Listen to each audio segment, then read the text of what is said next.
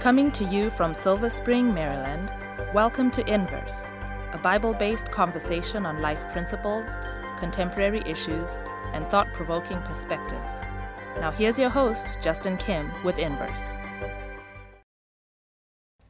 Hey everyone, you're on Inverse, and my name is Justin Kim. I want to welcome each one of you to this podcast, to this videocast, to this program, and I also want to welcome to the team, to the panel, here's Siku, Kelly, and Israel. Hi. And hey guys. Hi. Yeah, we have our cool headphones on, and we got these cool microphones ahead of us, and we got this cool set, and we have the cool you guys out there, and we want to ask that you bring out your cool Bible. I'll stop saying the word cool. To bring your Bibles out, and we'll have a Bible study, especially on this topic that we've been talking about. We had part 1 last week, the last episode, and now we're in part 2 of the Mark of the Beast and the Seal of God. I just imagine some kind of, musical dun dun dun dun.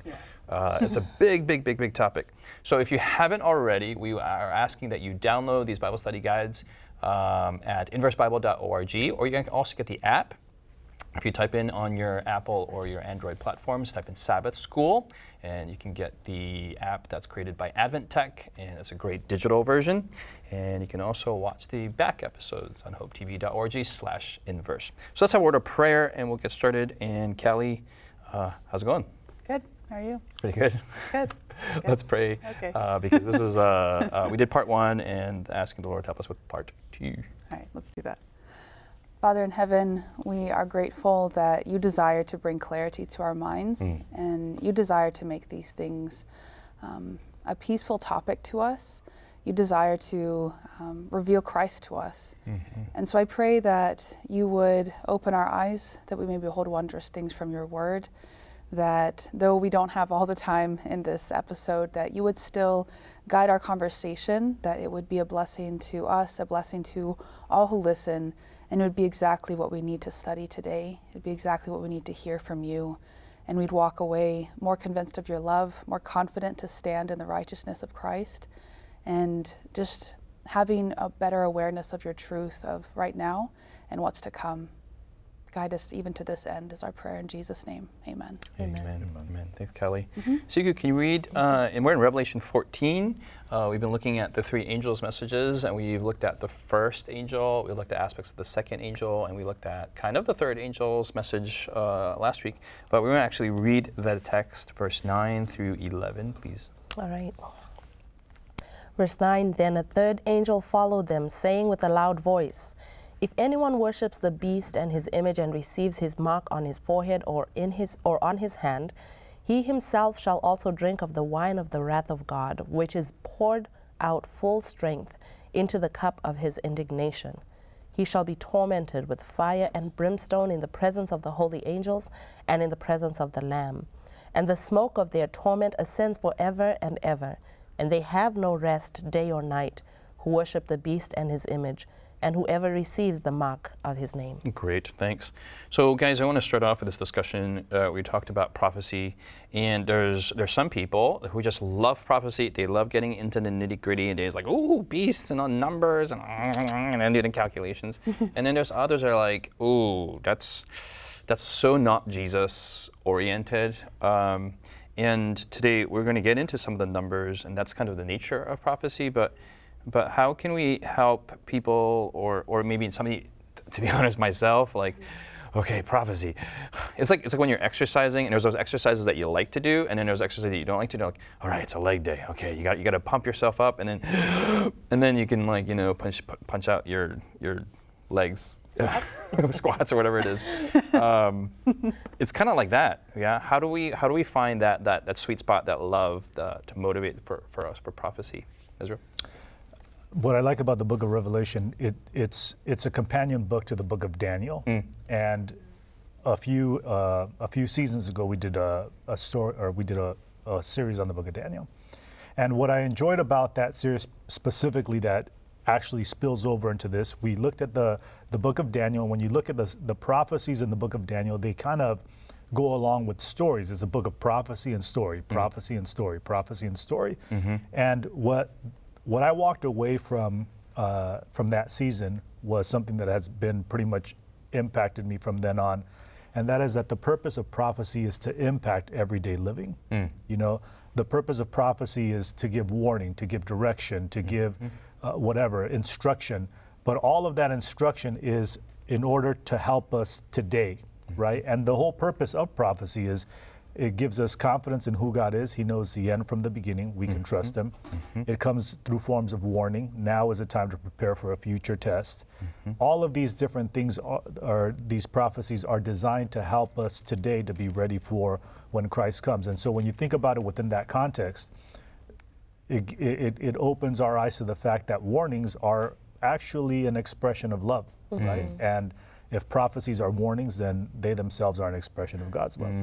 Yeah, and I'd add to that too, like, although it's a lot easier, as I think Israel's saying too, in Daniel to see more of the devotional lessons, because there's, it goes back and forth with the narrative. There are devotional lessons in Revelation. It's not just like, this is going to happen, just FYI. That's the whole point. There are practical and devotional lessons, and I think it's important to pause to draw those out as we're studying and not just be like, oh, good to know, that's the date. La la la. Like we need to sit. Yeah, that's we need to sit and stay with the Word of God, like we do in the Book of John and Psalms. Like Revelation isn't relegated and already any less inspired just because it has numbers and dates and things like that in it. And so we need to sit and find those devotional lessons. And the second is something we've talked a lot about, and that is the reframing of judgment is an overarching devotional lesson in and of itself. And so when we have that knowledge, even when we are thinking of the dates, like, wow, this is what Jesus is pushing us towards. And I think that helps me a lot, find a lot of comfort and practical encouragement and drawn towards Jesus' love. All that stuff is kind of really understood, isn't it? It's really in the background, it's assumed, it's the presupposition, and then we go into the harder, quote, harder aspects. Sometimes in our enthusiasm of only talking about the harder aspects, we forget about that a lot of this is assumed, that the author of Revelation is the same author of the Gospel of John. The Gospel of John is like everyone's like favorite gospel. It's about love. 1st, 2nd, and 3rd John are about like love, love, love, love, love, love, love, love, love, love, love. And then Revelation is like, beasts of beasts or numbers. It's the same framework we're coming from. And the two are needed and based on the same premise. I was going to say that just, that's spot on. Like with the Book of John, we think of that as, we would think of the Book of John as the revelation of Jesus Christ. Whereas the one who wrote the books says that the Book of Revelation is the revelation of Jesus Christ. In that he is giving this revelation, and reading it reveals something about the one who's giving the revelation. And we talked about, conceptually that creation comes out of God, and because it comes out of him, it tells us something about him. And this coming from Jesus, like this is information that he wants us to know. So if we would, I guess train our minds, from the beginning, from the outset, to be like, this is some information that Jesus believes is important for me, then this actually is all about Jesus because it's coming straight from Jesus. It's not separate from him, which is an important thing for me because this was always a scary book for me growing up. But seeing it as information that is coming from Jesus that is important for me to know, it changes my perspective and how I'm approaching the book to make me more receptive to it. And for me, it was also a scary book, but when I realized that this isn't God that's causing this to happen, but he's giving us a future warning and prophecy, as I was mentioning, that this is going to happen, so know that it's going to happen. Prepare yourself in that sense. And so, let's go to chapter 13, and we talked about last week that there are the three beasts, not three beasts, but the three entities. You have the dragon, you have the sea beast, and then you have the land beast, the earth beast, and they're all coming together, and then there's union. And Siku, guide us through what's going on. There's a lot of numbers here and a lot of prophecy elements. Can you give us kind of a quick overview on some of these things? And then we really encourage you, we don't have the time to get into all these things, but to go to, as I mentioned, the 3 cosmic messages on inversebible.org and then get into it. And I remember when I was in college and getting into it, was I wanted to get into prophecy more than I wanted to get into organic chemistry because it was a lot more fun and a lot more in some ways easier. That I just once I got into it, and you see the perspectives, it's just once you become a prophecy guru, junkie, if can I use that word, that you get really into it, and you start seeing more aspects. But Siku, can you gonna give us an overview, and then Israel can help afterwards? Okay. I guess flyover wise, we have the book of Revelation. Israel already mentioned Daniel, right? That you have these books of prophecy, and the Bible does this thing called like repeat and enlarge. You repeat, you have a story, and then it's kind of repeated, and you get more details the next time. And sometimes it'll narrow down and focus on a part of it and enlarge that portion of it for your understanding. And so Daniel and Revelation have that kind of going on between them, where when you're reading the book of Revelation, you hear echoes to the book of Daniel. And in chapter 13 in particular, you hear echoes to like Daniel chapter 7, where you have a picture that's already portrayed, and then in Revelation chapter 13, it gives you more information about what was introduced in Daniel 7. So some elements that you'll see like a repetition of, characteristics of the beast mentioned in Daniel chapter 7. You see like a repetition of those characteristics that are mentioned, in Revelation 13. You have time period that's like repeated from Daniel chapter 7, and you have a repetition of it in Revelation 13. And so it points you to understanding Revelation 13 has a lot to do with understanding Daniel chapter 7. It helps us to understand what's going on in Revelation 13. I'll hand over to you, Israel. Yeah, I think when you look at the characteristics that are found in Revelation chapter 13, it gives specific identifying marks of what this power, when we think about beasts, the beasts have like this, weird connotation that we think about, but they're essentially just animals that kind of represent the nation, right? Like we talked about the bald eagle representing the United States, et cetera, et cetera.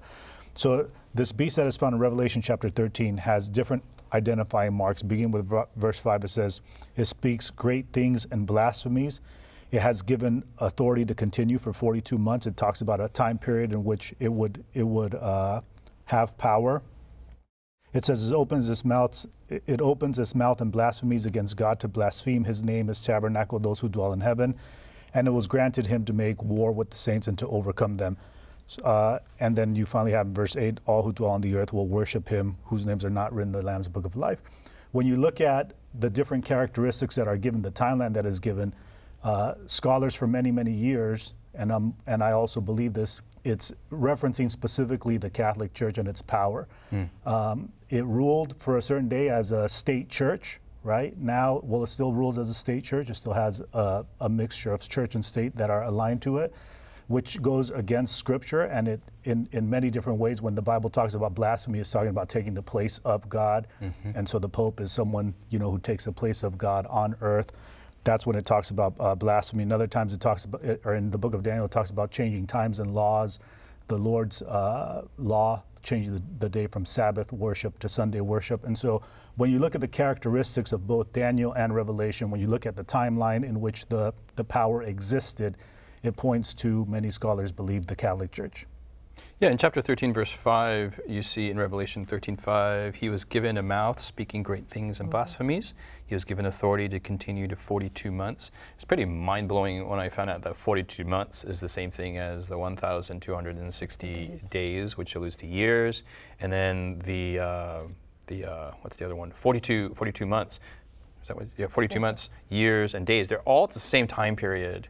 That it talks about when as you mentioned, the Catholic Church, and say specifically the Roman Catholic Church, as a remnant from the Roman Empire, had assumed power in 538 all the way up to 1798.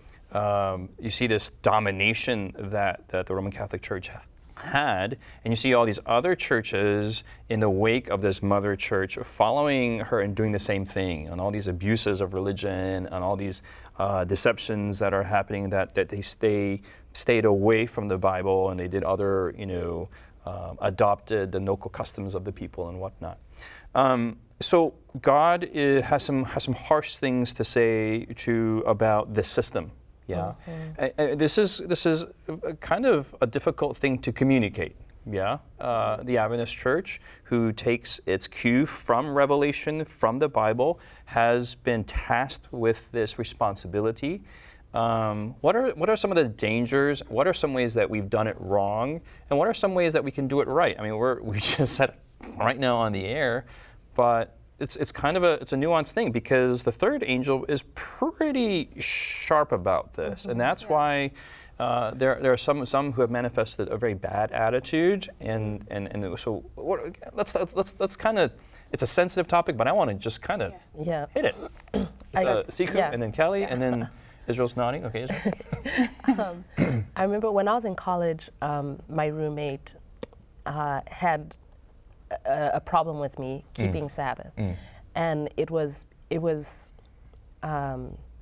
perplexing, because I'm like, we're good friends otherwise, but when it would come time for Sabbath, there was a friction between us, and over time, eventually, I came to find out that in her home country, she had interacted with Seventh-day Adventists who had told her that, you are the beast, and it just left such a bad taste in her mouth, about Seventh-day Adventists. Like, she's like, so you think that you're better than me, So outside of our normal interaction, like, we were cool, but when it would come to, especially when it came to me keeping Sabbath, and your roommates, you have to negotiate that space, it was really challenging. You asked about some ways that we've done it poorly. That's the first story that comes to my mind, and it just creates this huge barrier unnecessarily, and over time, as we have maintained our friendship over the years, and I have tried to explain, and I think we're at peace now. We're at a place of peace where she actually keeps Sabbath now. She's not Seventh-day Adventist, but she keeps Sabbath. But getting to a place where it was like, no, it was presented, I'm not sure exactly how it was presented, but however it was presented left her feeling like it was a personal attack.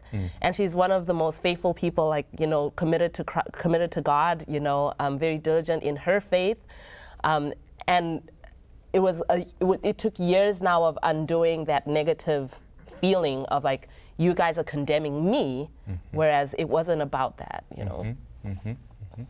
Yeah, I would just agree that I think we've had similar. I was just resonating. We've had similar response. Yeah. Yeah, the ways we've done it bad in the past is we've made this, and we as Seventh-day Adventists have made this a theology of anti-Catholic, of all Catholics are evil, all Catholics know this, they are the Catholics as individuals are the Antichrist. And it's like, no, that's not what it is. So yeah, and Siku's example is 3D.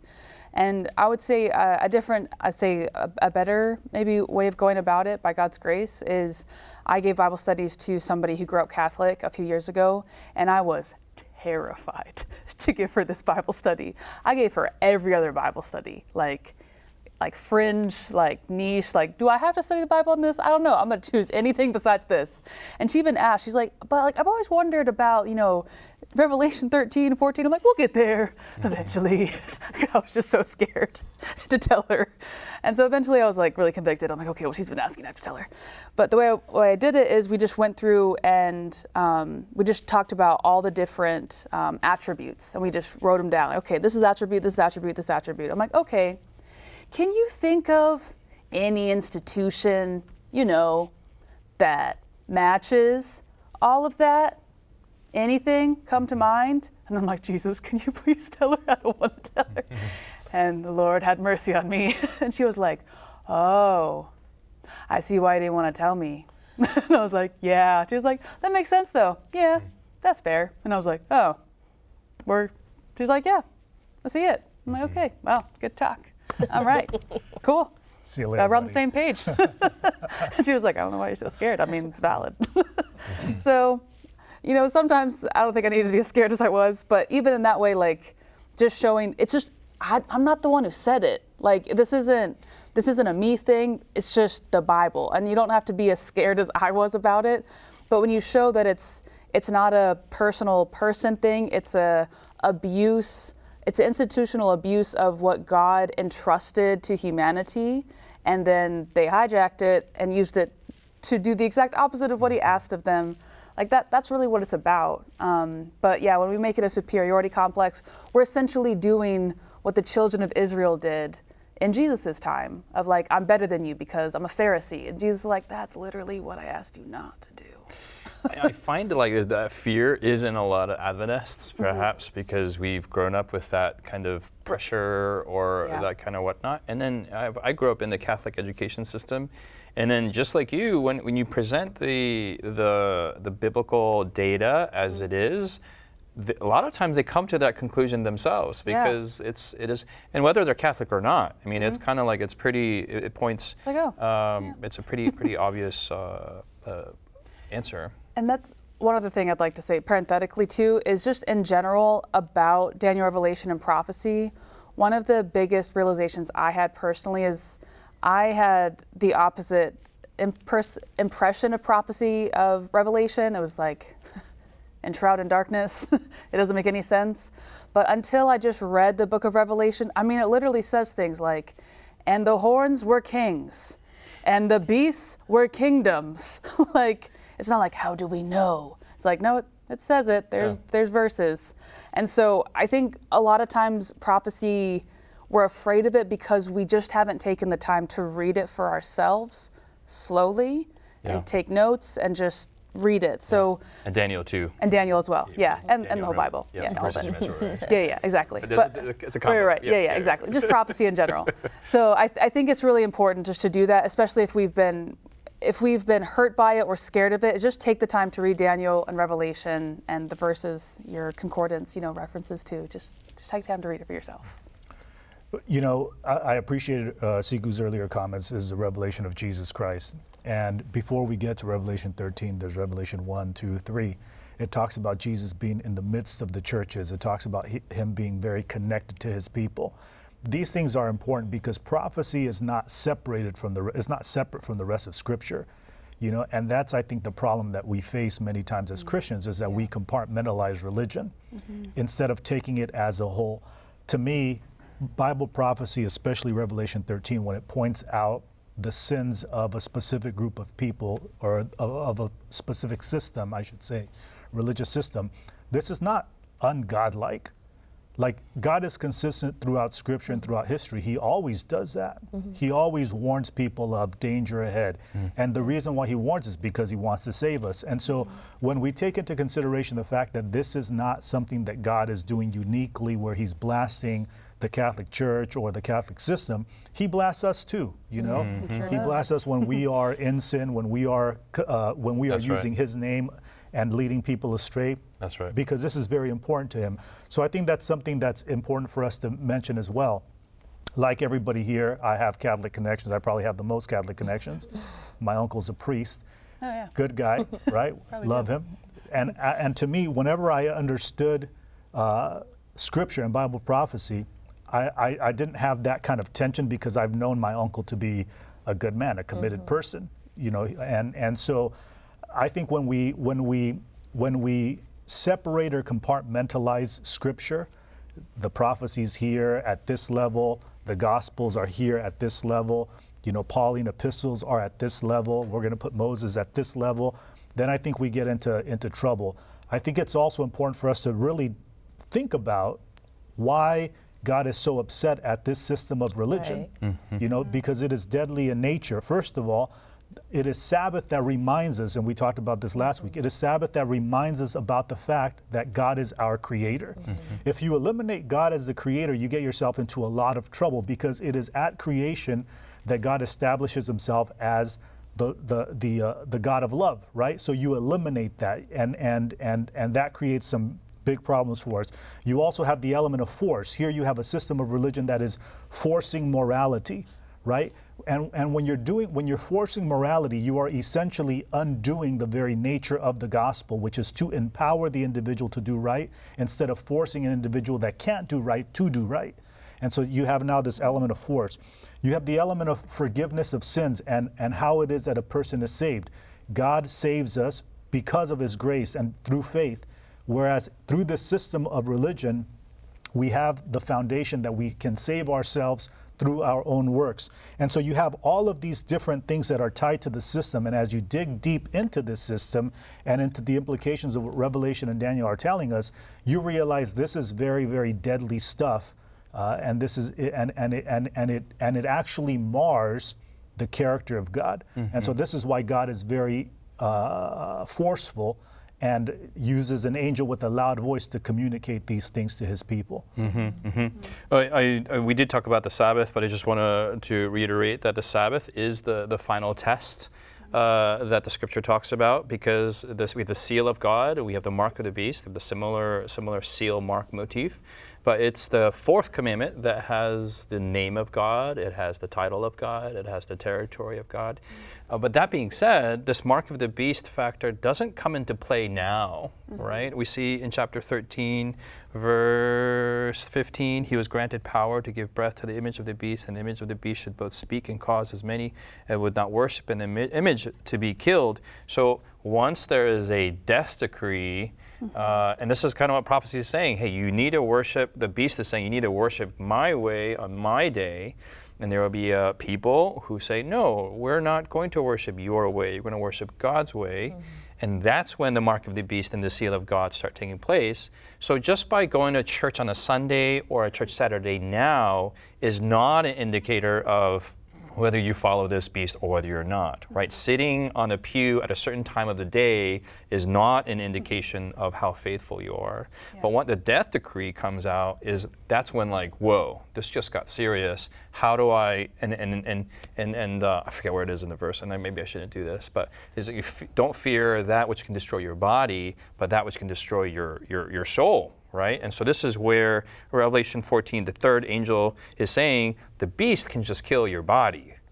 But 14 is saying, hey, if you choose the wrong side, hey, you won't cease to exist at all. I mean, this is a deeper black or white question. We have 2 minutes on the clock here, and I want to ask you, how have you embraced the concepts of the seal of God now? How can we don't receive it now in a sense, in its fullest sense, but how do we get it? How do we ensure that we're living and preparing for that? And yeah. Well, the choices that we make now will impact us later. You know, it's like a person cannot say to themselves, you know, I'm going to act a certain way, and then, you know, when the time comes, I'll just switch over. Right. So that doesn't work. And so the reason why we have time, the reason why we have prophecy is now is the time to follow all the light that we know, to follow God as closely as we know to follow him. And so what I do now will ultimately be the preparation that will help me in the test to come. I can't do something that is completely contrary to what I'm being asked to do and expect to do it then. I was going to say too, I've been thinking about running a marathon, and you don't start running a marathon without any preparation, right? So the preparation is not necessarily going to church on Saturday, but the preparation is the relationship with God, right? Very good point. Because there are people who may be going to church on the wrong day from a lack of knowledge or whatever, but that relationship with God, that commitment to following whatever he says, whatever he reveals to me, as he reveals it to me, that surpasses, you know, what day I'm worshiping on right now, and that heart commitment is what I'm striving for in my life. Yeah. Revelation 18 verses 1 through 4 talk about my people. And that's what we're trying to get at. Whether you're Catholic or Adventist, God's people are in all folds, but there are those who obey God's word once he calls for his people to stand up at the right time. So that's my prayer. I want to be part of that number and to sing that hymn. Hopefully that's your prayer as well. We'll see you here next week on Inverse as we continue to talk about the three angels' messages.